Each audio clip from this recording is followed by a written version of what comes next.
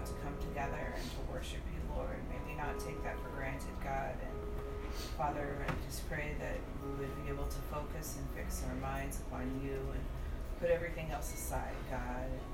Father, I just thank you for your sacrifice, Jesus, and that you made us worthy and that you set our feet upon a sure foundation. And Father, as we come together, we lift up those, Father, that don't have this freedom, God, and that you would just be with them today, Father, and encourage them, Lord, in Jesus' name. Amen. If you can physically stand, let's get up on our feet together and praise the Lord.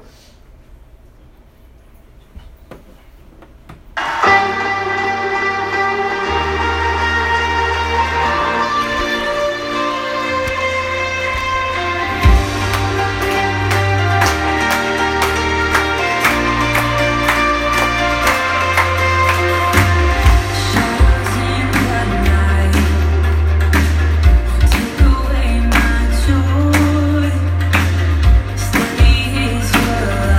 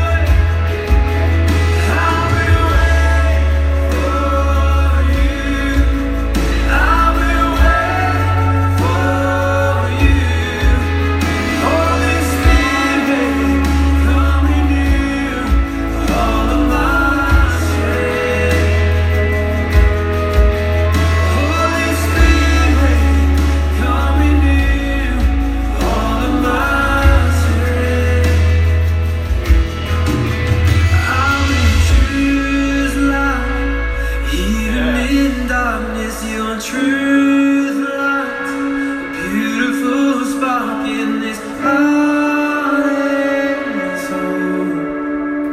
Be still and know that my fear's gone. Here in your presence, a new song rises to heaven. This heart and soul will be still and know you are good. Oh, you are good. Oh, you are good to me.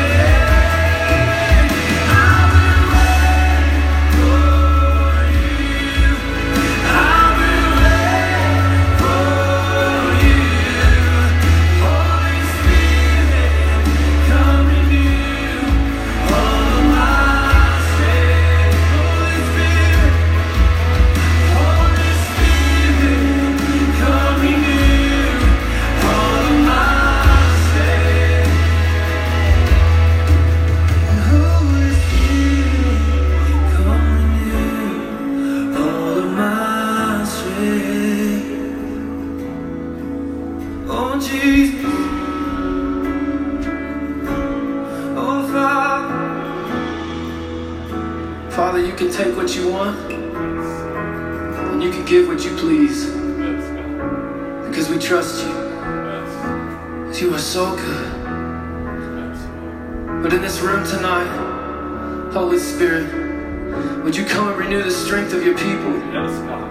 Those who are hurting, those who are weary, those who have marriages that they're more just like transactional business partners, the broken, those who have cancer, those who are sick, God, those who are just depressed and discouraged, Lord, would you please, would you renew their strength? So we're going to sing that tag, Holy Spirit, come and renew our strength.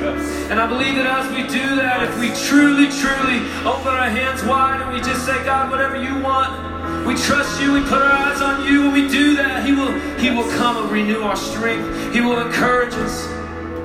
He will take the broken things and He will make them beautiful. Oh, we believe in Jesus. Holy Spirit, Holy Spirit, come renew all of my strength. Make that your cry tonight. Holy Spirit, come renew all of my strength. Yeah, sing it out. Holy Spirit, Holy Spirit, come renew all of my strength. Would you do it? Holy Spirit, Holy Spirit, come renew all of my strength. Sing this right. Come on. Holy Spirit, come renew all of my strength. Would you do it? Yeah.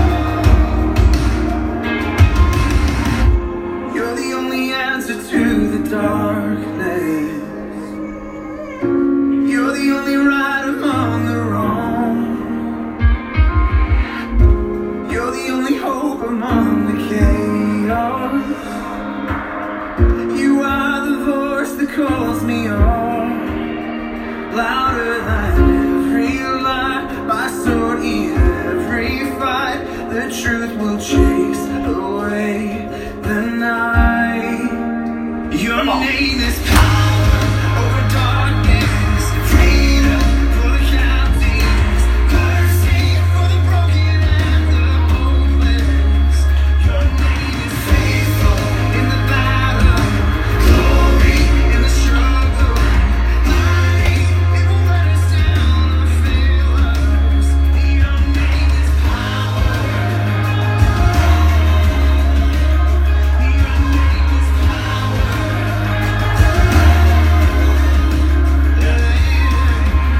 I know it is written over certain. Yeah, I know that the word will never fail. Oh, I know that in every situation, yes, I know you speak the power to prevail. Louder than every lie, my sword in every fight. The truth will chase away the night. Your name is power over darkness, freedom for the captives, mercy for the broken and the hopeless. Your name is faithful in the battle, glory in the struggle, light, it won't let us down or fail us. Your name is power. Your name is power. When you speak, you scatter darkness. Light arrives and heaven opens. Holy Spirit, let us see red. When you speak, the church awakens. We believe the change is coming. Holy Spirit, let us see it. When you speak, you scatter darkness. Light arrives and heaven opens. Holy Spirit, let us see it. When you speak, the church awakens. We believe the change is coming. Holy Spirit, let us see it. Your name is power over darkness, freedom for the captives, mercy for the broken and the hopeless. Your name is faithful in the battle, glory in the struggle, light, it won't let us down or fail us. Your name is power over darkness. Your name is power in the chaos. Your name is power. Thank you, Lord. Yes, Father, we worship you, Lord. Great and mighty is our God. And Father, there's none like you. You are victorious. You are the banner that goes before us, and you are our rear guard. We thank you, Father. Praise you, Father, for yet another opportunity to come together, to worship, to open up your word, to be encouraged. Father, we thank you, Lord, that your hand is upon us, Father. I pray, God, that you would, Lord, just open up our eyes to see and our ears to hear. God, that your word would be applicable to our lives, Father, as we stay in step with the Holy Spirit. I thank you for the promise, Lord, that if we habitually walk with you, we would not gratify the desires of the flesh. Oh God, that you would strengthen us, Lord. God, that we would be revived. Father, that we would go forth, Father, and be about our Father's business, Lord. Not looking to the right or to the left or even behind, but setting our gaze upon Jesus, the author and the finisher of our faith. Bless the reading of your word this day, I pray. In Jesus' name, amen. Amen. All right, 1 Corinthians chapter 4, verse 20. For the kingdom of God is just not a lot of talk, but it's living by God's power. We can't just be a religious people, you all. If you're believing that Jesus Christ is the resurrected Son of God, He has defeated sin and death, and the very nature in which we were born into no longer is to master us. When we come to Christ, we are born again. When we accepted Christ, we saw our need for a Savior. We saw that in and of ourselves, there's nothing that in and of ourselves we could accomplish to make us right with God. Each of us was born with, if you would, a hole in our heart, a hole in our very being that needed to be filled by the Creator. The created can never fill us. The created can never complete us. Rather it's a person, rather it's material things, or anything on this earth. The created can never fulfill or heal the created. It only takes a Creator. And God is the Creator. He is the giver of life. And remember, His desire is for you to have life and life in abundance. It is the enemy that comes to steal, to kill, and to destroy. And if you're sitting here as a Christian today, as I've been encouraging us over the past couple of months, you're waking up behind enemy lines each and every single day. Everything out there in this world and your very flesh nature will love nothing more than to draw you and lure you away from God, from your Creator. But God has given us victory through Christ, and He's given us His Holy Spirit and the promise that we can walk upright in a crooked world, that we can go forth and announce the victorious risen Savior, the good news of Jesus Christ, so other captives would be set free. And that's why this verse is so important, that you're meditating upon it, that you're seeking God, you're asking the Holy Spirit for help, how to apply it to your life. In and of yourself, you can't apply God's word. You must seek the Holy Spirit. Jesus Himself says, I have to go away so that He would come. We have the Holy Spirit so that we can live out the living word. And we're back to walking through the word today. But before we get there, I want you to go to Jeremiah chapter 29. Jeremiah chapter 29. Verse 11 through 14. And so as we're walking through the Word, seeking God with our whole heart while He may be found. That is the reason why a few months ago I opened up the Word and started walking through it with you. From the Old Testament, in the New Testament, through Psalms, through the book of Proverbs. We're walking through the Word, and our purpose of doing it is to seek God with our whole heart. And I want to encourage you in that. When we're opening up the Word, that is what you're doing. That's what we're doing collectively. We're seeking God. None of us know the fullness of God. So we're seeking Him. We're seeking to know Him. And as we know Him, He will strengthen us for us to follow Him. And so I want you to see in Jeremiah chapter 29, 11 through 14, as we're seeking Him with our whole heart, while He may be found. It says here, for I know the plans I have for you. This is God speaking, says the Lord. They are plans for good and not for disaster, to give you a future and a hope. Did you hear that? God says, for I know the plans I have for you. They are plans for good and not for disaster, to give you a future and a hope. In those days, when you pray, I will listen. And look at this. If you look for me wholeheartedly, you will find me.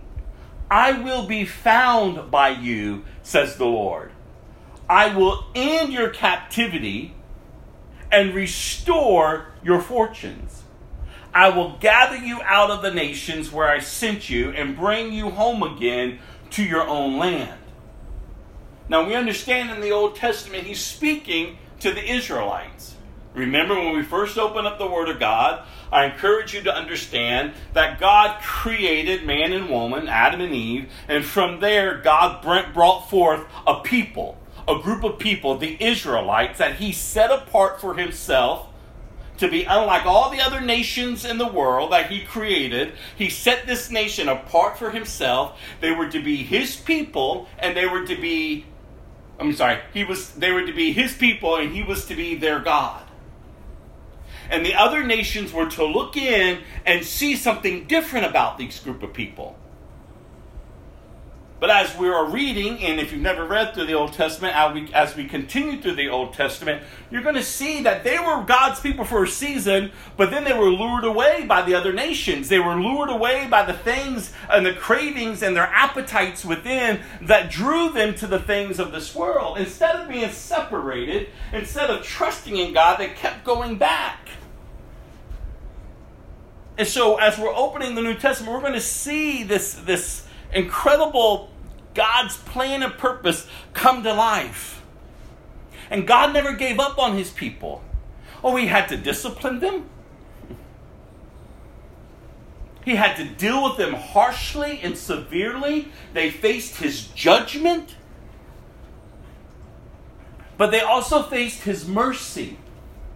Because again, God is a God of love, but he's also a God of wrath. You can't have his love without his wrath, and you can't have his wrath without his love. He is just in what God does. That's why I've always told you, so many people blame God. They held up their fist to God and blame God as if God is not just. No, God is just in all that he does. And whenever God disciplines, whenever God says, I'm going to send my wrath on you, I'm going to deal with you harshly, he always comes right back around and says, but, so forget just what I said, but if you turn to me, if you turn to me, if you follow me, if you abide in me, if you remain with me, I will protect you.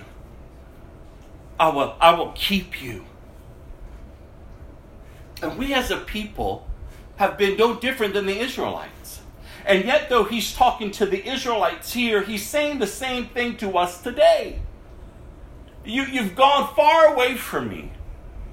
You keep going back to all these others and to everything and anything, to your mind, to your emotions, to your desires, to this and to that, thinking that they are going to fulfill you, thinking that they know the plans they have for you. They don't. Only God does. And so as he spoke then, he speaks now to us. And he speaks to you individually by name. I know the plans I have for you. They are plans for good and not for disaster, to give you a future and a hope. When you pray, I will listen. If you look for me wholeheartedly, you will find me. I will be found by you. I will end your captivity to sin and death, and I will restore you the good fortunes in which I have for you. Look at this. I will gather you out of all the nations, and let's just use it for our understanding in this generation. I would gather you out from all that which enslaved you, and I will bring you home again to my presence. This is God, you all. I know the world likes to strip him down as if he's nothing. I know the world and even the so-called church likes to strip him of his power and make him so common that he's just like everyone else. But I'm telling you, that is not God. And as we're drawing close to his days of his return, the more that he's going to be stripped down of the ways of this world. The world is going to strip him down to make him so common that people are not even searching for him.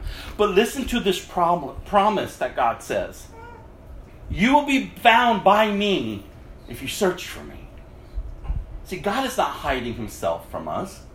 God is not stiff-arming you because, oh, you're so bad, you keep doing bad. God is not stiff-arming you. God is continuing to call you. Come out from there.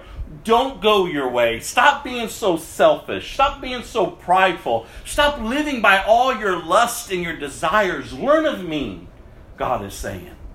And then go to Isaiah chapter 55.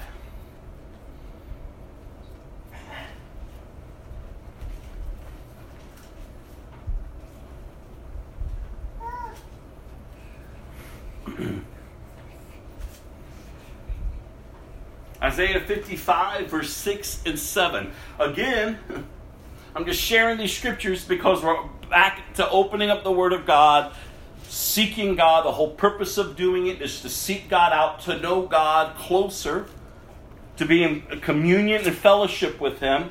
But look at Isaiah 55, the promises here from 6 through 7, verses 6 through 7. Seek the Lord while you can find Him. Call on Him now while He is near. Let the wicked change their ways and banish the very thought of doing wrong. Let them turn to the Lord that He may have mercy on them. Yes, turn to our God, for He will forgive generously. This is the prophet Isaiah declaring the goodness of God. And we know that the promises of God and the purpose of God is to have a people that He will call His own, and they will call Him their God. It just wasn't for the Israelites. That's where it started. But remember, when the fall came, when Adam and Eve went their own way, they were deceived. Remember, God spoke even then that Jesus would come. He tells the serpent, there will be one who would come and who's going to crush your head. So God's plan from the beginning of time, working its way through as He gathers the Israelites to Himself. The promised seed, the Messiah, is to come forth. And everything of hell, everything of this earth has tried to stop Jesus from coming. But Jesus was born. He came. And He conquered. Through the death on the cross and the resurrection 3 days later. He stripped sin of its power. He defeated death. He is seated now at the right hand of the throne of God. He is victorious. And so this promise in Isaiah is a promise for us. Seek the Lord while you can find Him. Call on Him now while He is near. Let the wicked change their ways and banish the very thought of doing wrong. Let them turn to the Lord that He may have mercy on them. Yes, turn to your God, for He will forgive generously. Don't miss that last part. It doesn't matter where you've been or what you've done. If you would just turn to Him and ask for forgiveness, He is not holding back from you. It doesn't matter where you've been, you all, or what you've done. If you would sincerely seek Him. Listen, I've always told you, be careful when you're hearing the gospel being preached, giving you the right to yourself. You will never find that from the beginning to the end, no matter how much preachers or so-called Christians want to twist God's word. If you will seek God, truth will come to you. The Bible says that in the last days, before His return, men and women are not going to want to hear truth. They're only going to want to hear preachers tell them what their ears want to hear. Make it about me. Make me feel good about me. And there's nothing good of our old nature. Even in the book of Isaiah, let the wicked change their ways and banish the very thought of doing wrong. And I know people like to give you the way out by saying, oh, but God understands. He's not mad at you. Just keep doing however you want to do. Oh, no. God understands that you have a sinful nature, and that's why He sent His Son. You have to figure out what you're doing with Jesus. Is He Lord, or is He not? That's the bottom line answer for all of us, no matter what our age is. Either He's Lord, you're following Him, you're turning from your wicked ways, You're banishing every thought of doing wrong. You're trusting that in and of yourself you can't, but He can through you because you have the Holy Spirit in you to live differently. You don't have to go the way the world is presenting life to be. Because all of that in the end, the ways of the world, is empty. You can have all the fame and riches and fortunes and everything you can set out to do. But if you don't have Christ, you're empty. You're empty. And you can have the least of the least and barely scraping 2 pennies together, but if you have Christ, you have everything. It's Christ, you all. It's Jesus. So we must seek Him while He may be found. Seek Him above all. Even in the midst of your struggles, even in the midst of your confusion, if you would just seek Him. He's not looking for you to be perfect, but He is looking for you to grow and to mature, to know Him even more, because the more you know Him, you all, I promise you, the more freedom you're going to experience from the enslavement of your mind to this temporal world. Remember, your flesh only knows how to do one thing, and that is to die. And so it drags you to the very things that wants to kill you. It doesn't make sense. And we've seen it. We've seen it in other people's lives. We've seen the choices and decisions that they've made that has led them to chaos and confusion and disorder and perversion and addiction. You name it. We've seen it. We've seen it in our loved ones. We've seen it in people we know. We watch it on the news. But yet, if we're not abiding in Christ, we're no different. We go the same way. Having the full knowledge of good and evil, we still choose evil. That ought not to be. Not if we're Christians. If you're lost, if you're not saved, then you know no other way except to go the way of destruction. But that is my hope. That Christ would step in, that you would turn from your wicked ways and you would see your need for a Savior, that you would accept Jesus as Lord and Savior, that you would be baptized, that you would be discipled, that you could begin to grow in the knowledge of God until you take your last breath. And when you take your last breath, instead of being separated from Him for eternity, you will hear, "Well done, my good and faithful servant, enter in. For eternity, you will be with me." Oh, that's glorious, you all. That's good news. That's what you should be sharing with people. Instead of going their way, instead of choosing evil, you stay and abide in Christ, but tell others there's a way out. There's a way out.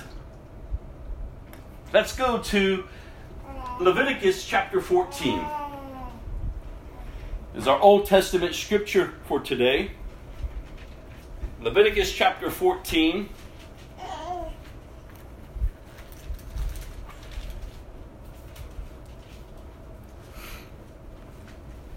Remember, God has set His people aside. They are wandering, they are traveling, and God is giving them specific instructions on how to deal with uncleanliness, of sickness and disease. Like God is giving them divine revelation that they would look different to the nations that are on the outside.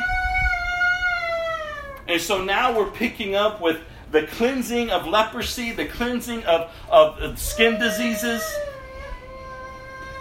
And it says here in chapter 14, "And the Lord said to Moses, the following instructions are those seeking ceremonial purification from a skin disease. Those who have been healed must be brought to the priest, who will examine them at a place outside the camp."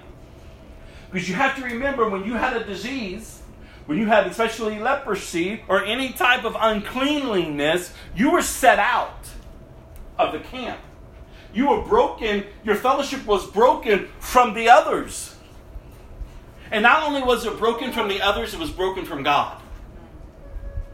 Don't forget this picture as we're reading through this. These people were set out because they were unclean. Now they're talking about a physical skin disease, but we understand the greatest disease of all to mankind is sin. And sin does the same thing. Sin sets you out of fellowship with the church, but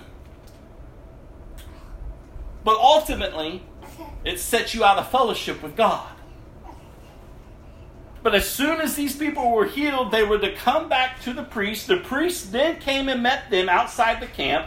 If the priest finds that someone has been healed of a serious skin disease, he will perform a purification ceremony using 2 live birds that were ceremonially clean, a stick of cedar, some scarlet yarn, and a hyssop branch.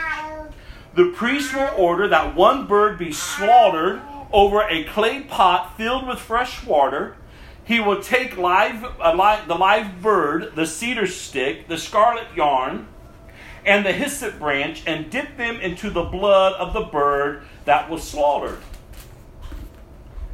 over the fresh water. The priest will then sprinkle the blood of the dead bird 7 times on the person being purified of the skin disease. When the priest has purified the person, he will release the live bird in the open field to fly away. The person being purified must then wash their clothes, shave off their hair, and bathe themselves in water. Then they will be ceremonially clean and may return to the camp. However, they must remain outside their tents for 7 days. On the 7th day, they must again shave all their hair from their heads, including the hair of the beard and eyebrows. They must also wash their clothes and bathe themselves in water. Then they will be ceremonially clean. On the 8th day, each person being purified must bring 2 male lambs and a 1-year-old female lamb, all with no defects, along with a grain offering of 6 quarts of choice flour moistened with olive oil and a cup of olive oil. Then the officiating priest will present that person for purification along with the offerings before the Lord at the entrance of the tabernacle. The priest will take one of the male lambs and the olive oil and present them as a guilt offering, lifting them up as a special offering before the Lord. He will then slaughter the male lamb in the sacred area where sin offerings and burnt offerings are slaughtered. As with the sin offering, the guilt offering belongs to the priest. It is a most holy offering. The priest will then take some of the blood of the guilt offering and apply it to the lobe of the right ear, to the thumb of the right hand, and the big toe of the big foot of the person being purified. Then the priest will pour some of the olive oil into the palm of his own left hand. He will dip his right finger into the oil in his palm and sprinkle some of it with his finger 7 times before the Lord. The priest will then apply some of the oil in his palm over the blood with the guilt offering that is on the lobe of the right ear, the thumb of the right hand, and the big toe of the right foot of the person being purified. The priest will apply the oil remaining in his hand to the head of the person being purified. Though through this process, the priest will purify the person before the Lord. Then the priest must present the sin offering to purify the person who was cured of the skin disease. After that, the priest will slaughter the burnt offering and offer it on the altar along with the grain offering. Through this process, the priest will purify the person who was healed, and the person will be ceremonially clean. But anyone who is too poor and cannot afford these offerings may bring 1 male lamb for a guilt offering to be lifted up as a special offering for his purification. The person must also bring 2 quarts of choice flour moistened with olive oil for the grain offering and a cup of olive oil. The offering must also include 2 turtle doves or 2 young pigeons, whichever the person can afford.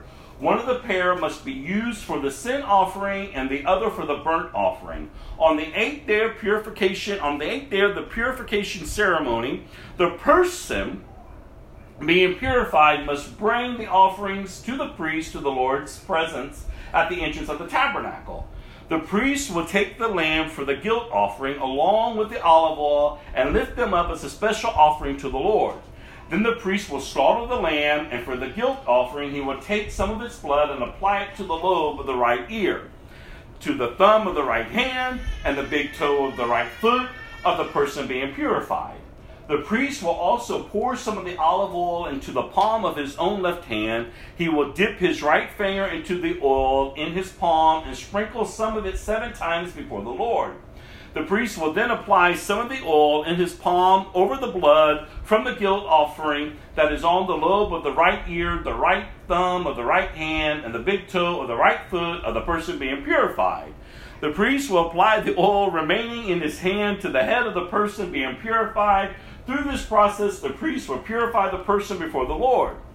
Then the priest will offer the 2 turtle doves of the 2 young pigeons, whichever the person can afford. One of them is for a sin offering and the other for a burnt offering, to be presented along with the grain offering. Through this process, the priest will purify the person before the Lord.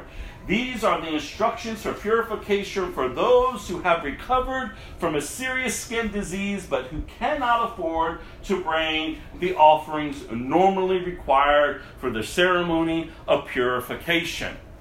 And you go, oh, wow, that's a lot. And it is a lot. But remember, we're seeking God through these scriptures. And this is how God set it in place for his people, that they may be restored to their community, but ultimately restored to God. The priests were very busy. And we know in the new covenant, and we understand as Christians, that we don't slaughter animals anymore. That our lamb has already been slaughtered. Jesus, the spotless lamb. His sacrifice on the cross completed the requirements of the law. That would deal with sin once and for all. That's good news, you all. That's good news. He paid the price. He laid his life down willingly so that you can be ceremonially clean before God. Not because of anything you did. Not because you worked so hard and was such a good person. No. It's all because of what he did. Like he says, I willingly died for you. I took your punishment. I took your wrath. Because you remember when we first started understanding all of this slaughtering that was taking place? Remember that people were to identify with the animal. Are you identifying with Christ daily? It's not a one-shot prayer. It's every day. Like, Jesus, you gave your life for me. I am freed. I've been redeemed. I'm washed by your blood. I've been covered. I'm afresh and I'm a new person in Christ. That's how we ought to be living. We're restored to God and we are restored to fellowship with a community of believers who believe the same thing. And that's why you must be very careful with who you're hanging out with who calls himself a Christian. Because remember, the Bible doesn't tell us not to have anything to do with the lost, with the world. The Bible tells us have nothing to do with people who call themselves Christians, but they deny God's power. They live opposite of the teachings of Christ, yet they call themselves Christians. That doesn't go. That's not to happen. It can't be. The price was paid through his precious body. Every ounce of his blood fell from his physical body. He bled out for you. He took the whippings. He took the punishment for you. He took God's wrath so that you could experience not God's wrath, but God's love. The price was paid. We go on here. The treatment of the contaminated houses. Then the Lord said to Moses and Aaron, when you arrive in Canaan, the land I am giving you as your own possession, I may contaminate some of the houses in your land with mildew. The owner of such a house must then go to the priest and say, it appears that my house has some kind of mildew. Before the priest goes in to inspect the house, he must have the house emptied so nothing inside will be pronounced ceremonially unclean. Then the priest will go in and examine the mildew on the walls. If he finds greenish or reddish streaks and the contamination appears to go deeper than the wall's surface, the priest will step outside the door and put the house in quarantine for 7 days. On the 7th day, the priest must return for another inspection. If he finds that the mildew on the walls of the house has spread, the priest must order that the stones from those areas be removed. The contaminated material will be taken outside the town to an area designated as ceremonially unclean. Next, the inside walls of the entire house must be scraped thoroughly and the scrapings dumped in an unclean place outside the town. Other stones will be brought in to replace the ones that were removed, and the walls will be replastered. But if the mildew reappears after all the stones have been replaced, and the house has been scraped and replastered, the priest must return and inspect the house again. If he finds that the mildew has spread, the walls are clearly contaminated with a serious mildew, and the house is defiled. It must be torn down, and all its stones, timbers, and plasters must be carried out of town to the place designated as ceremonially unclean. Those who enter the house during the period of quarantine will be ceremonially unclean until evening, and all who sleep or eat in the house must wash their clothing. But if the priest returns for his inspection and finds that the mildew has not reappeared in the house after the fresh plastering, he will pronounce it clean because the mildew is clearly gone. To purify the house, the priest must take 2 birds, a stick of cedar, some scarlet yarn, and a hyssop branch. He will slaughter one of the birds over a clay pot filled with fresh water. He will take the cedar stick, the hyssop branch, the scarlet yarn, and the live bird, and dip them into the blood of the slaughtered bird and into the fresh water. Then he will sprinkle the house 7 times. When the priest has purified the house in exactly this way, he will release the live bird in the open fields outside the town. Through this process, the priest will purify the house, and it will be ceremonially clean. These are the instructions for dealing with serious skin diseases, including scabby sores and mildew, whether on clothing or in a house, and a swelling on the skin, a rash, or discolored skin.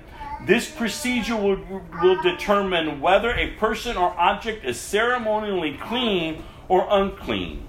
These are the instructions regarding skin diseases and mildew. You go, wow, that's still so much. What does that have to do with me today? It has everything to do with you today. If God took so much detail, then do you not think he took so much detail today? Through Christ, you all of this has been accomplished. I want to walk you through. Again, the whole purpose is to find God in the midst of what we're reading. So let's listen. In Leviticus, again, we see a picture of how sin separates us from God and from fellowship with others. It makes us unclean. Its desire is to master us, but we are to master it. We are to consider ourselves dead to sin and alive in Christ. But the greatest lesson from this book is the continual truth that we find our restoration, our wholeness, our forgiveness, our healing, our hope only in the redemptive work of Jesus. He alone forgives us of our sin when we repent and come to Him and receive from Him the new birth and the power to walk again in fellowship with God and with others. During this time, God was giving instructions on how to treat those stricken with leprosy. Sickness, disease can spread and impact all that had been affected by it. God was showing His people a different way of addressing this disease, and in doing so was pointing the way to hope in our high priest, Jesus, and how through Him, the greatest disease, sin, can be cleansed and we can be made whole, at peace with God and others through Jesus and him alone. Now, you wondering about those birds? They mean something. The death of the bird portrays the end of the man's old life outside the camp. And the release of the other bird, they call the flight of freedom. This pictures the man's liberation from the effects of the disease. The man can now enter into the camp again, into fellowship with others and with fellowship with God. And the second cleansing stage, the Israelite is brought back into full communion with God. The ceremonies here resemble the consecration of the priests. Parts of the Israelite's body is smeared with blood and anointed with oil, being linked to the altar, which is a symbol of God's presence. Having the ear, the hand, and the foot smeared with blood could symbolize a consecration of what they heard, what they did, and where they went. In Christ, all things have been made new. The cleansing from sin is only complete when restoration follows repentance. As it is important for you and me to be cleansed and restored, so it is equally important for your dwelling place, your home, to be released from the bondage of sin and its effects on you and others that dwell there. That which you allow in to your residence, and as well it's true to your heart, that which you allow in, what you accept as the norm, truly reflects who or what is mastering you. Let us declare this day, like Joshua did in Joshua 24 verse 15, but as for me and my family, we will serve the Lord. Now go to Joshua chapter 24. I want you to see this. Listen, everything in this world wants to contaminate you. But we must be bold. Even as it was in Joshua's day. He knew that if the Israelites kept going the ways of the other nations, if they kept going their own ways, seeking their own rights, they were going to get contaminated. And so God was about to bring them into what he was promising them. And so I wanted to look real quick, chapter 24 of Joshua, 14 through 28. So Joshua says to the people, to the Israelites, "So fear the Lord and serve him wholeheartedly." The same message that was said thousands of years is the same message today. Put away forever the idols your ancestors worshipped when they lived beyond the Euphrates River and in Egypt. So put away what you've learned before Christ. Stop living like your family members. Stop being entrapped and enslaved to the same cycles of sin and the patterns of destruction. Put it away, he's saying. Serve the Lord alone. But if you refuse to serve the Lord, then choose today whom you will serve. Would you prefer the gods your ancestors served beyond the Euphrates? Or will it be the gods of the Amorites in whose land you live in now? But as for me and my family, we will serve the Lord. So he's telling them, you have a right, and you have a right today. You can go and worship whatever you want. You can live however you want. You can go out and get entangled in everything that this world has to offer. You have a right. But as for me and my house, we will serve the Lord. Oh, Christians, we must take that stance. We must take that stance. He goes on. The people replied. Now, this is the group. This is the people that he's speaking to. This is their reply. We would never abandon the Lord and serve other gods. For the Lord our God is the one who rescued us and our ancestors from slavery in the land of Egypt. He performed mighty miracles before our very eyes. We have traveled through the wilderness among our enemies, and he preserved us.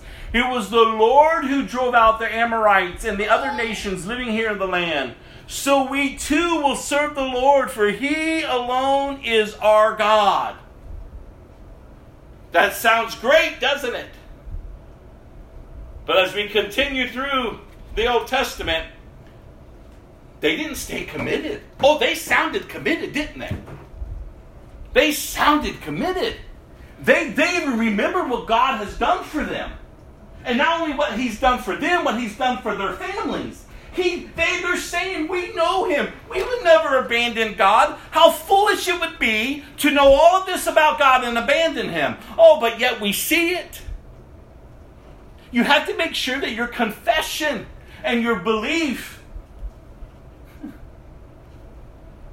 is genuine. It's true. Because where else can you go? When you are in a relationship with the living God, when your eyes have been opened, when you know that you know that you know that he is God, there is nothing or no one that can satisfy you. And you may have seasons of wandering and wondering, but he will always remind you, I'm for you and not against you. I know the plans I have for you. Plans to prosper you, not to harm you. Plans to give you a hope and a future. Return to me.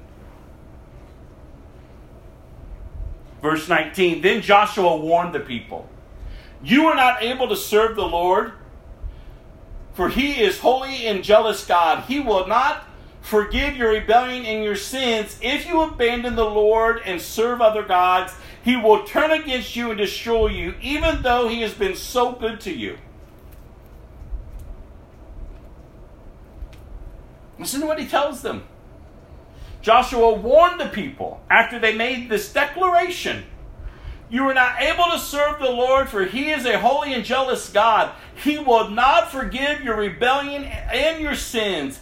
If you abandon the Lord and serve other gods, he will turn against you and destroy you, even though he has been so good to you. But the people answered Joshua, no, we will serve the Lord. And then Joshua says, okay, you are a witness to your own decision, Joshua said. You have chosen to serve the Lord. Joshua then tells them, oh, don't take this lightly.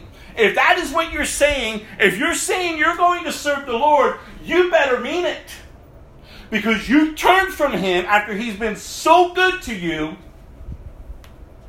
he'll destroy you. And Jesus himself says, before you come after me, consider the cost. Because it's going to cost you everything. God does not take it lightly. We're not to be flippant. Oh yeah, I love Jesus. Oh yeah, I'll follow Jesus. Oh yeah, I'm a Christian. And then turn right back around and have the foulest mouth, the nastiest mindset, enslaved to everything and anything, and thinking somehow we're right with God. That's not how it works. I know that's what's presented. It's the most fascinating thing that, and I say it loosely, the church condones sin more so than it talks about the holiness and the freedom that is found in Christ. And we all just abide in our sin nature because there's nothing that can be done about it. Well, then who are we gathering to worship if there's not hope and freedom? The Bible says to throw off the sin that so easily entangles you. Until you take your last breath, sin is going to try to entangle you. It is going to try to enslave you. It's going to try to master you. But you must master it. That's why this is a Christian walk. It's not a one-time little prayer. It's a lifestyle. It's just who you are now. You've been born again. And if you're committing yourself to God, understand the seriousness of it. It's not something flippant. Do you have any people who have been baptized into Christ yet will end up in hell because that decision meant nothing to them? It meant nothing. Their decision of saying a little prayer meant nothing. At the moment it meant something. These people were motivated. No, we commit to God. We know our God. We know what He's done for us, what He's done for our family. We know, and how foolish they look of having the knowledge of God, but not knowing God. There are going to be people in hell for eternity with Jesus on their lips. He was never in their heart. They talked a good talk, but they had no relationship with Jesus.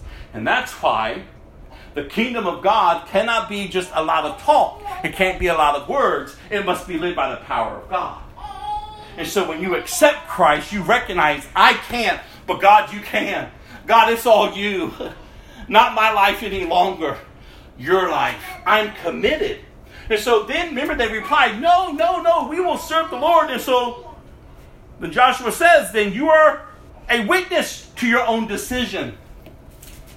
He goes on. Yes, they replied, we are witnesses to what we have said. All right then, Joshua said, destroy the idols among you and turn your heart to the Lord, the God of Israel. Hopefully you've done a cleansing of the things in your life, rather it's people, rather it's things, whatever it may be, that has held you captive. Get rid of them. Get rid of it. Turn from it. Turn from them. God takes it serious. Your commitment to God is to be serious. It's not flippant.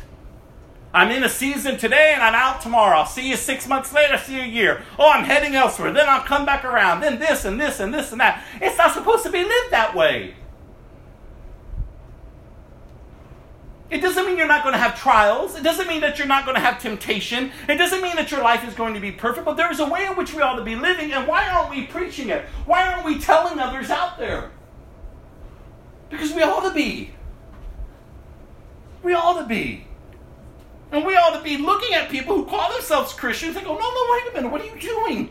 Like, I care enough about you to tell you, no. You didn't go back and cleanse it. You didn't go and destroy those idols that have held you captive.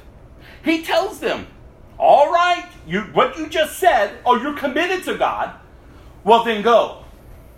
Not because man is telling you to do it. It's because you are a witness to yourself of the decision that you just made. Man doesn't have to tell you. Teachers and preachers can instruct you on how to live, but you are a witness to yourself. You know the confession and what you believe in your heart. And if Jesus is Lord of your life, then destroy those things that keep you from Him. Remove them. Not because, I have to. I can't watch that no more. I can't listen to that no more. And you pout about it. Do it. But if you're serious, you say, I see where this leads people. I see where it will lead me. I see where it will lead my family. I want nothing to do with it anymore. It will not be in my home. It will not be in my head. It will not be around me. I may live in a fallen world, but I don't have to give myself to it. I don't have to be lured by it. I can walk upright. And I can be among it, but it won't be within me. And the people said to Joshua, we will serve the Lord our God. We will obey Him alone. So Joshua made a covenant with the people that day at Shechem, committing them to follow the decrees and regulations of the Lord. Joshua recorded things in the book of God's instructions as a reminder of their agreement. He took a huge stone and rolled it beneath the terebinth tree beside the tabernacle of the Lord. And Joshua said to all the people, this stone has heard everything the Lord said to us. It will be a witness to testify against you if you go back on your word to God. Then Joshua sent all the people away to their own household. And I love that picture of the stone. And this is just my take on it. There was a stone rolled away to serve as a witness to your confession and your belief. Remember that big old stone that was put in front of the tomb of Jesus? It was rolled away. There's an empty tomb. And when you make a confession to Christ, I believe, I love this, He took that huge stone and rolled it. This stone has heard everything the Lord said to us. It will be a witness to testify against you if you go back on your word to God.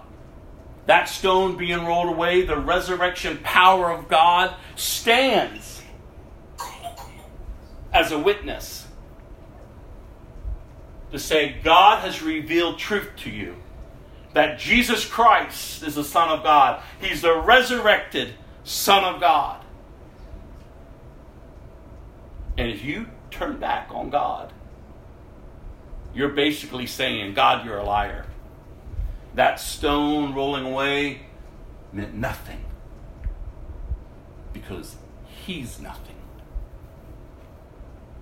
God help us, you all, to be able, like Joshua, to be able to stand in His day, to say, as for me and for my house, we will serve the Lord.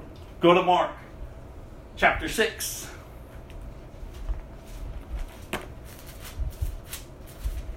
Mark chapter 6, verse 30 through 56.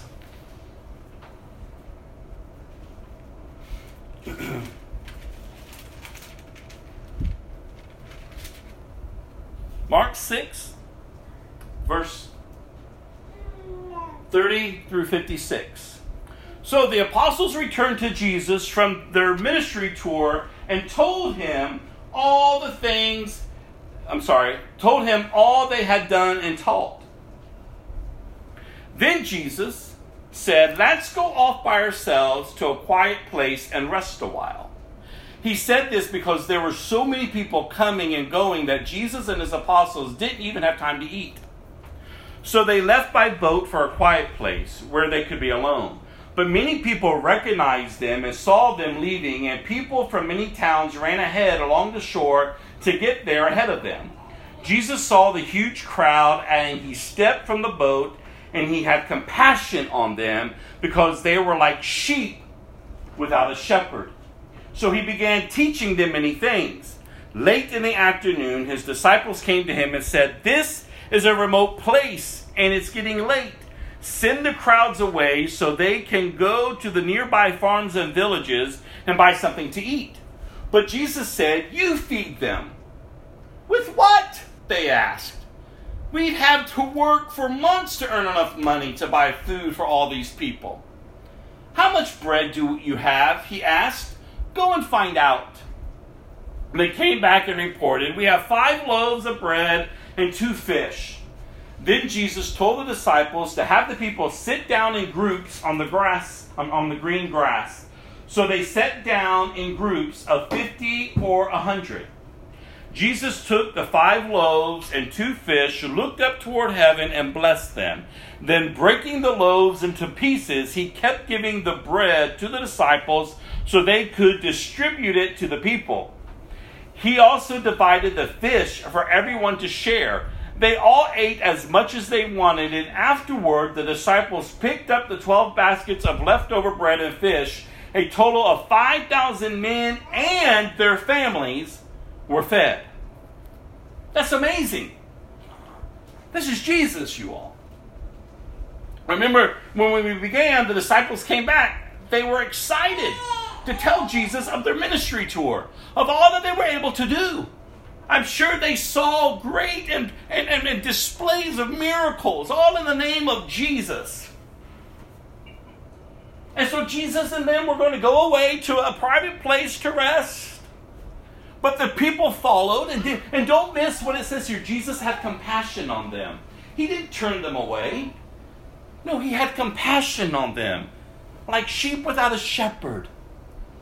And then he looks at his disciples. Remember, they just came back off this ministry tour. Woo-hoo, ha-ha. And he says, feed them. And they go, with what? Did they forget who he was and what they had just been doing in his name? One of them should have been saying, well, let's see what we have. Bring it to Jesus. But instead, he had to instruct them. Go see what we have. Because whatever you have, I'm going to multiply. And from that, provision will come for the needs of the people. Oh, there's such a lesson for us to see and to know our God as we're seeking him through Scripture. He's a God of compassion, and he's a God that provides.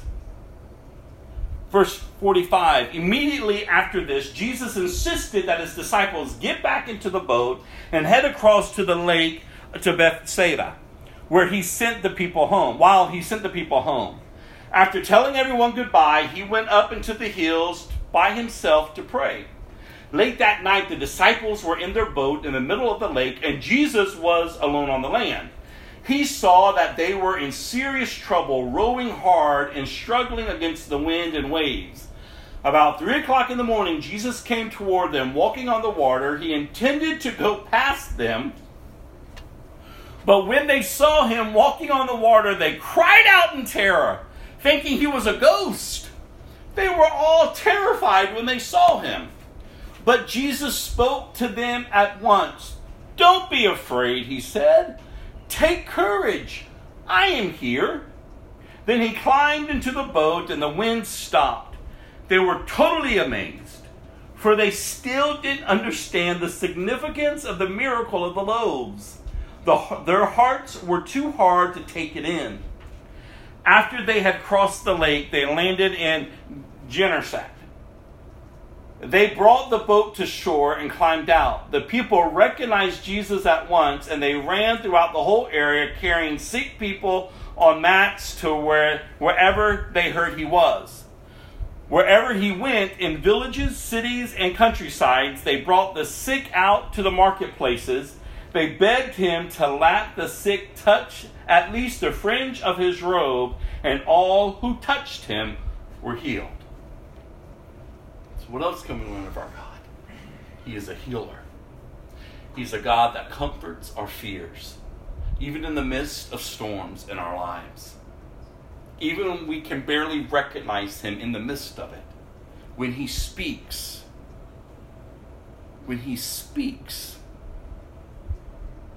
that's why we must hear his voice, you all. He calms the storms. He encourages us to take courage. I'm with you. Don't look at all of this around you. No, I'm with you. A few other notes regarding this reading a passage. Jesus had compassion on them. Jesus does what God promised to do in Ezekiel 34, verse 11 and verse 14, which reads, I myself will search for my sheep. I will seek them out. I will feed them with good pasture. Jesus acts as the shepherd of God's people. In and of themselves, the disciples could not have met this need. As with us, in and of ourselves, we can't, but through Christ we can. Jesus asked the disciples to help meet the need. They thought it was impossible. But as they followed his direction, the need was met and everyone was amazed. Do you give God opportunities to do amazing things in your life? We are to live by faith, walk in obedience, and look up. Our God can do anything. What can keep you from seeing and appreciating the mighty works that God does in and through your life? The disciples apparently missed something here. When Jesus came walking on the water, they were afraid. They did not need to fear, but they had missed the significance of the miracle of the loaves and the fish because their hearts were hard. The same thing can happen to us. If our hearts are hardened by problems like unbelief and unconfessed sin, we will be unable to understand what God is trying to teach us. Don't miss God's messages to you because of a hardened heart. Remember, it all comes back down to the heart condition. How's your heart? How's your heart? Do you believe? That's why it must be a daily confession and a belief. Because everything out here is telling you differently. And so you must speak it yourself, to yourself, daily. And if that's not a pattern in your life, it's going to be hard for you to share it with others. Because you're going to look just like them. And they're going to look at you and wonder why on earth you're saying what you're saying when you're no different than them. But when you are different than them and you believe and you walking by faith and not by sight, when you're walking in obedience, when you're walking in the fullness of who God is and the power of the Holy Spirit, when you understand that the price has been paid, the Savior has come, you look differently. You look at your situations differently. You talk differently. Remember, you've already destroyed those other idols. You've already cleansed yourself as the Spirit of God has led you to. And now you're trusting. These men saw Jesus do incredible things. But in times in which they were challenged, in times which of the unknown, when things were pressing up against them, they forgot. Their unbelief kept them from the fullness of what God was trying to display to them. It wasn't until they received the Holy Spirit in the book of Acts that then they were able to begin to move in power. That's why you must walk the Spirit of God, be filled with the Spirit of God. As you confess and you believe in Jesus Christ, as you are born again, you receive His Spirit. So walk with Him. I want you to go real quick to Ezekiel chapter 34. After this, I just got two other portions of Scripture which are short, and then we'll wrap up. But I don't want to miss out on Ezekiel. Ezekiel chapter 34.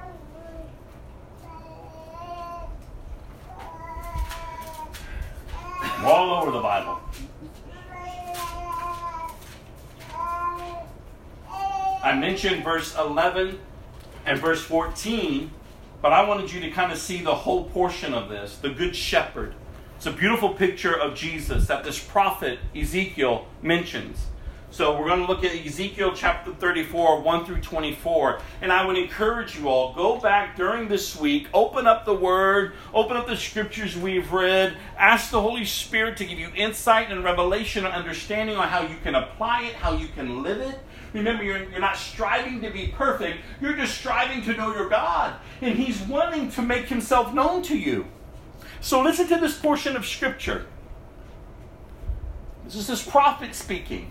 For this is what the sovereign Lord says. I myself will search and find my sheep. You are His sheep.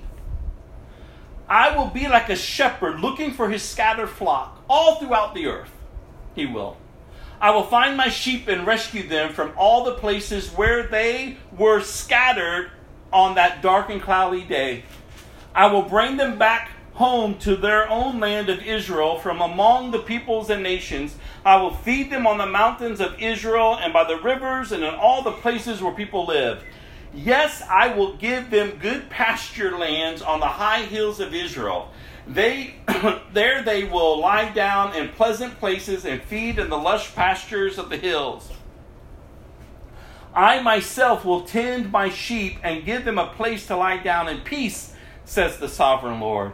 I will search for my lost ones who've strayed away, and I will bring them safely home again.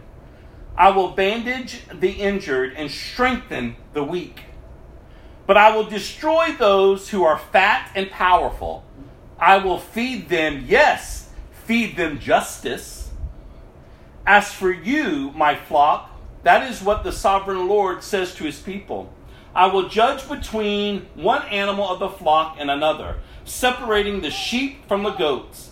Isn't it enough for you to keep the best of the pastures for yourselves? Must you also trample down the rest? Isn't it enough for you to drink clear water for yourselves? Must you also muddy the rest with your feet? Why must my flock eat what you have trampled down and drink water you have fouled? Therefore, this is what the sovereign Lord says. I will surely judge between the fat sheep and the scrawny sheep. For you fat sheep pushed and butted and crowded my sick and hungry flock until you scattered them to distant lands. So I will rescue my flock, and they will no longer be abused. I will judge between one animal of the flock and another, and I will set over them one shepherd, my servant David. He will feed them and will be a shepherd to them. And I, the Lord, will be their God, and my servant David will be a prince among my people. I, the Lord, have spoken. This is God, you all. He doesn't tolerate people messing with his people. He doesn't tolerate the religious people among the church. He doesn't tolerate religious figures, leaders, who strip and take more for themselves than they give to the members. He's not going to tolerate it. So people may be getting away and doing what they're doing and being so self-absorbed and getting bigger and bigger and bigger in their pride and their arrogance and their religious ways. And yet God says, oh, I'll feed them all right. I'm going to feed them my justice. Oh, they're going to pay for it. They're going to pay for what they've done to my people. He is our shepherd, you all. You can get up from this place today and know that if you're in relationships with God, he has got you. Front, center, back, all around. He is for you. He is not against you. And you better start declaring it every single day. Go to Psalm chapter 40, verse 1 through 10.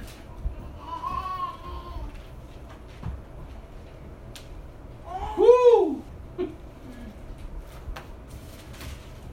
You're being fed. Psalm 40, verse 1 through 10. The psalmist declares here, and this is King David, I waited patiently for the Lord to help me, and he turned to me and heard my cry. He lifted me out of the pit of despair, out of the mud and the mire. He set my feet on solid ground and steadied me as I walked along. He has given me a new song to sing, a hymn of praise to our God. Many will see what he has done and be amazed. They will put their trust in the Lord. Oh, the joys of those who trust the Lord, who have no confidence in the proud or in the worship of idols. O Lord my God, you have performed many wonders for us. Your plans for us are too numerous to list.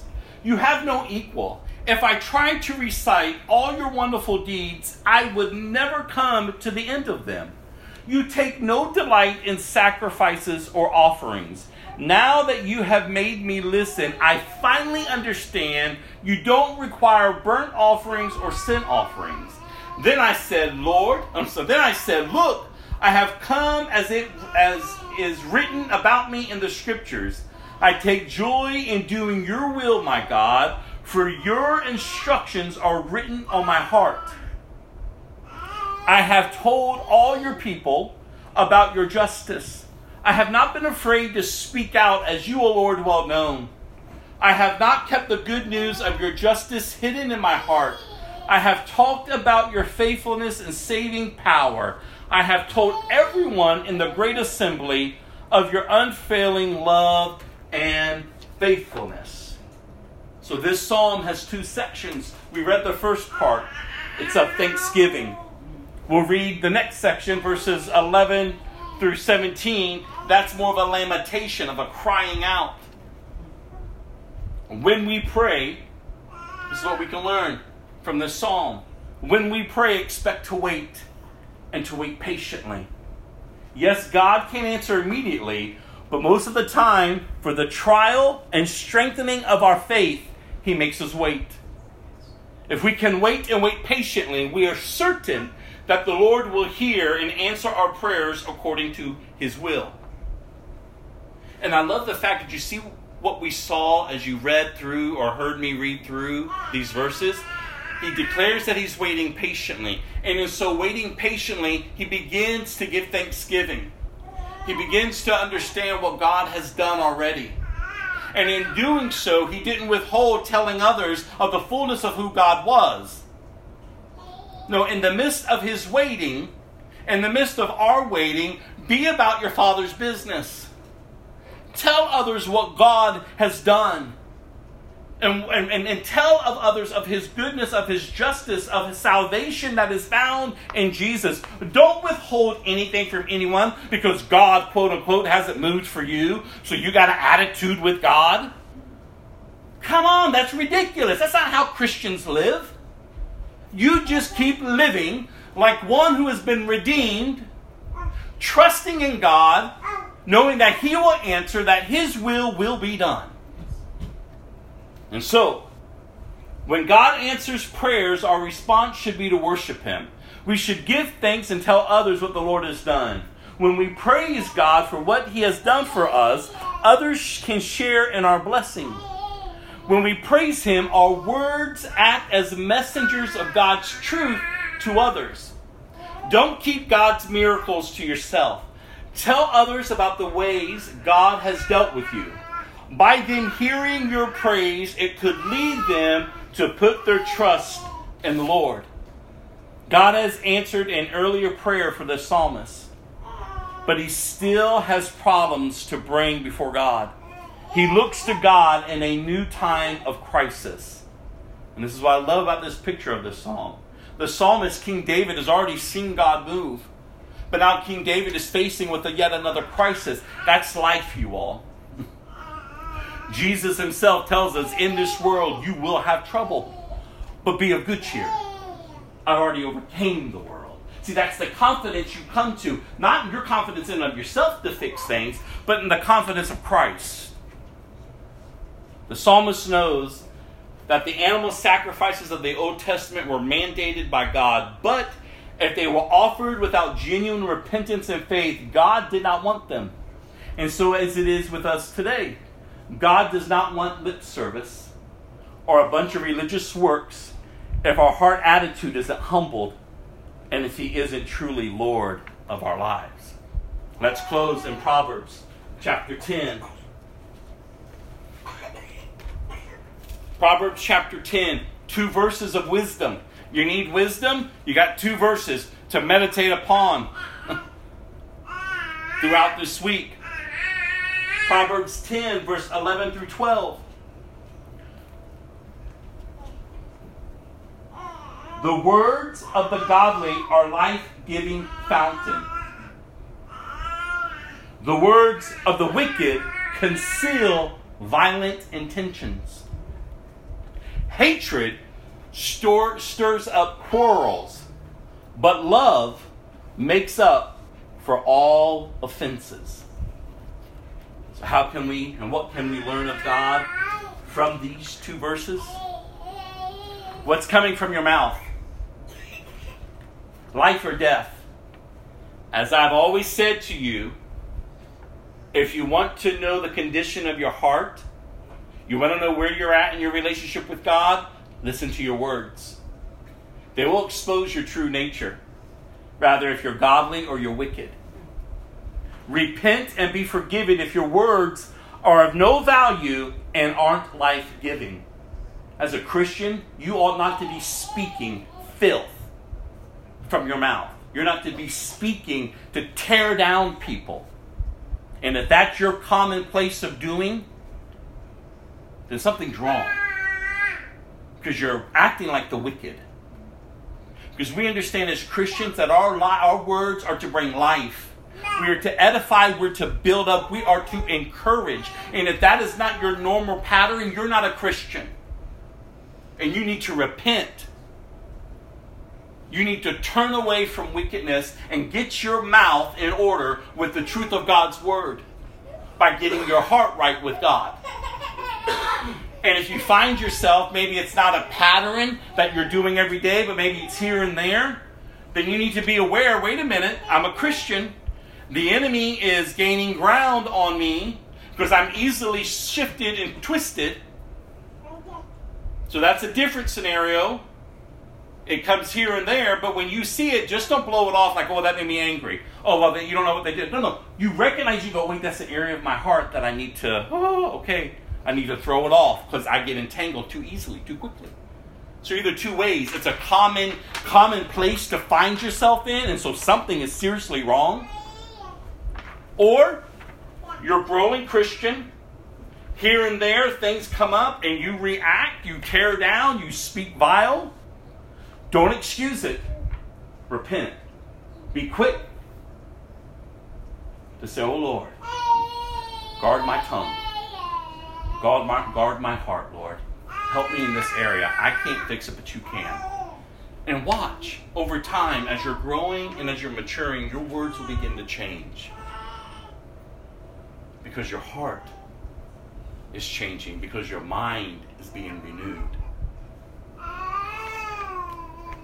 Love and love alone can only bring about true forgiveness and healing. A complete wholeness. We give to others as Christ gave to us. We cannot continue to be people claiming to be in relationship with Jesus and living like those who have not been forgiven. Trampling his blood under our feet and making it common as if there is no transforming power found in his blood through his death and resurrection. If you are a Christian, then you are forgiven and you must forgive others. Not through your strength, but only through his. You cannot continue to hold people to who they were when you've received such forgiveness yourself. Something's wrong. You're always bringing up people's past to them. You're always quick to say things to their face. You're always quick to judge them for who they were. But God forbid someone judges you and all of a sudden, who are you to judge me? I love Jesus. No, you don't. You don't even know him because your words, your attitude, it's a consistent pattern of your life. That you're throwing up things to people. You better remember that you've been forgiven. And love, the essence of who God is, love covers all offenses. So you have no right to speak to someone else in a way that you have not been spoken to by God. If God has says, I love you, I forgive you, come. You're healed. You're whole. So it doesn't matter what people have done to you. And I don't take it lightly. We've all had things done to us, and if not, they will be done to you. But as a Christian, don't hold on to them.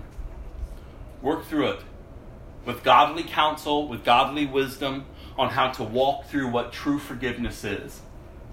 Forgiving and forgetting. Being made whole, being healed. Being restored. It doesn't mean that you keep abusive people around you and constantly forgive and forgive again, but they're just so abusive. No, that's not what God wants. You can forgive and use wisdom to remove yourself from the situation that is constantly abusing you. And just because you say, I forgive someone, doesn't mean that they have to know you forgive them. Maybe they're just a horrible, abusive person. You don't have to go and tell them, but in your heart you say, I forgive them. And then you live as such. It's wisdom, you all. It's applying wisdom. It's not in your strength. It's all through his. The last two verses dealing with forgiveness, I wanted y'all to hear. Matthew 6, verse 14 through 15. Jesus says, if you forgive those who sin against you, your heavenly Father will forgive you. But if you refuse to forgive others, your Father will not forgive your sins. Do you understand how serious unforgiveness is? It hinders your walk and your relationship with God. So we better allow the Holy Spirit to check our hearts, you all. And if you're dealing with unforgiveness here today, don't beat yourself up. Just get before God. Just be honest. That's a relationship with. We're not hiding from God. We're not like Adam and Eve hiding because we're sin. Because we see our nakedness. We see how horrible we are. So we try to hide from God and all the elements of this world. No. We're in relationship with God. And if you're not in a relationship with God here, but you're here today, there's a reason why you're here, because God wants you to be in a relationship with Him. He doesn't want you hiding from Him. He wants you to come to Him. And so we come to him with an open heart and saying, God, I need you. I accept you. I believe that you are the Son of God, that you've been raised from the dead. And instantly, you're forgiven. You're born again of a new nature. And just as the amount of time you've had to learn to walk in this old nature, it's just as you're doing in your new nature. You're born again. It's going to take you some time to continue to mature and to mature. Remember, the Bible says we're not perfect and we're not complete until we're with him. But until then, we're growing each and every single day. So receive Jesus, you all. If you haven't, be baptized, get discipled. And if you have received Jesus and you have been baptized, well then be discipled daily. Be in fellowship. The last one, Ephesians 4, chapter 31 through 32. Get rid of all bitterness, rage, anger, harsh words, and slander, as well as all types of evil behavior. Instead, be kind to each other, tender-hearted, forgiving one another, just as God, through Christ, has forgiven you. Oh, what a beautiful way to end our time together. Forgiveness, you all. It's so vital to truly experience the freedom of Christ, to forgive and not hold on to any offense, not hold on to anything that has been done, but to walk afresh and anew with your head up in a secure place and a whole place. You can't find that anywhere else but Jesus. So in our closing time, we're going to have communion. And the purpose of communion is to remember what he's done for us. That's the whole purpose of communion. We take it collectively together to remember the cross, the payment that was paid for us, to remember what he endured. He took the wrath of God for you so that you could be restored to God, so that you wouldn't have to face God's wrath. Like he was raised from the dead. He has defeated sin and death. He gives us the power to live afresh and anew, empowered by his Holy Spirit to remain upright in a crooked world. And so we take communion to remember all that he's done. And not just all that he's done for us, but in remembrance of that, focusing that one day he's coming back for those who belong to him. And oh, what a glorious day that will be. So I'm going to play this song and pass out the elements. Don't take them until we take them together. But as I'm passing it out, I really want you to just kind of pay attention to the words of this song. But then also, as you're listening to the words of the song, I want you to take time to reflect on where you've been this week. I want you to look at your own heart and say, God, here it is. And if there's an area of your life that you need to ask forgiveness for, if there's an area of your life that you need to repent, then do so. Listen, God doesn't want you to work so hard to get right, because he knows you can't. What he's looking for is just a humble heart to say, God, I need you. That's it. I can't, but you can. You know the plans you have for me. Plans to prosper me and not to harm me. Plans to give me a hope and a future. You say that I will find you if I seek you. God, I'm seeking. It's as simple as that. And in my seeking, I believe that you are the Son of God, that you've been raised from the dead. Jesus, you are my Christ. You are my Lord. You are my King. So I hope and pray that that's where each of us find ourselves today. You're more than happy to take communion if you want. If you don't, that's fine too. But either way, let's just have a time of worship. And then after the song, we'll take the elements together.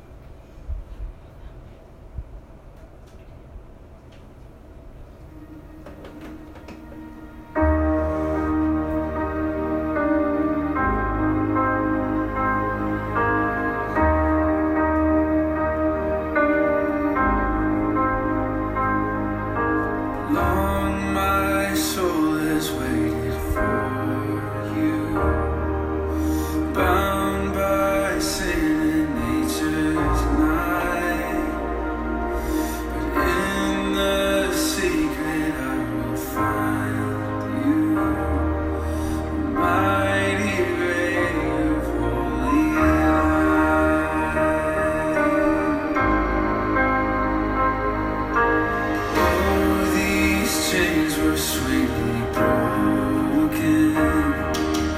Bound by shame, you set me free. Perfect love, my fear restored.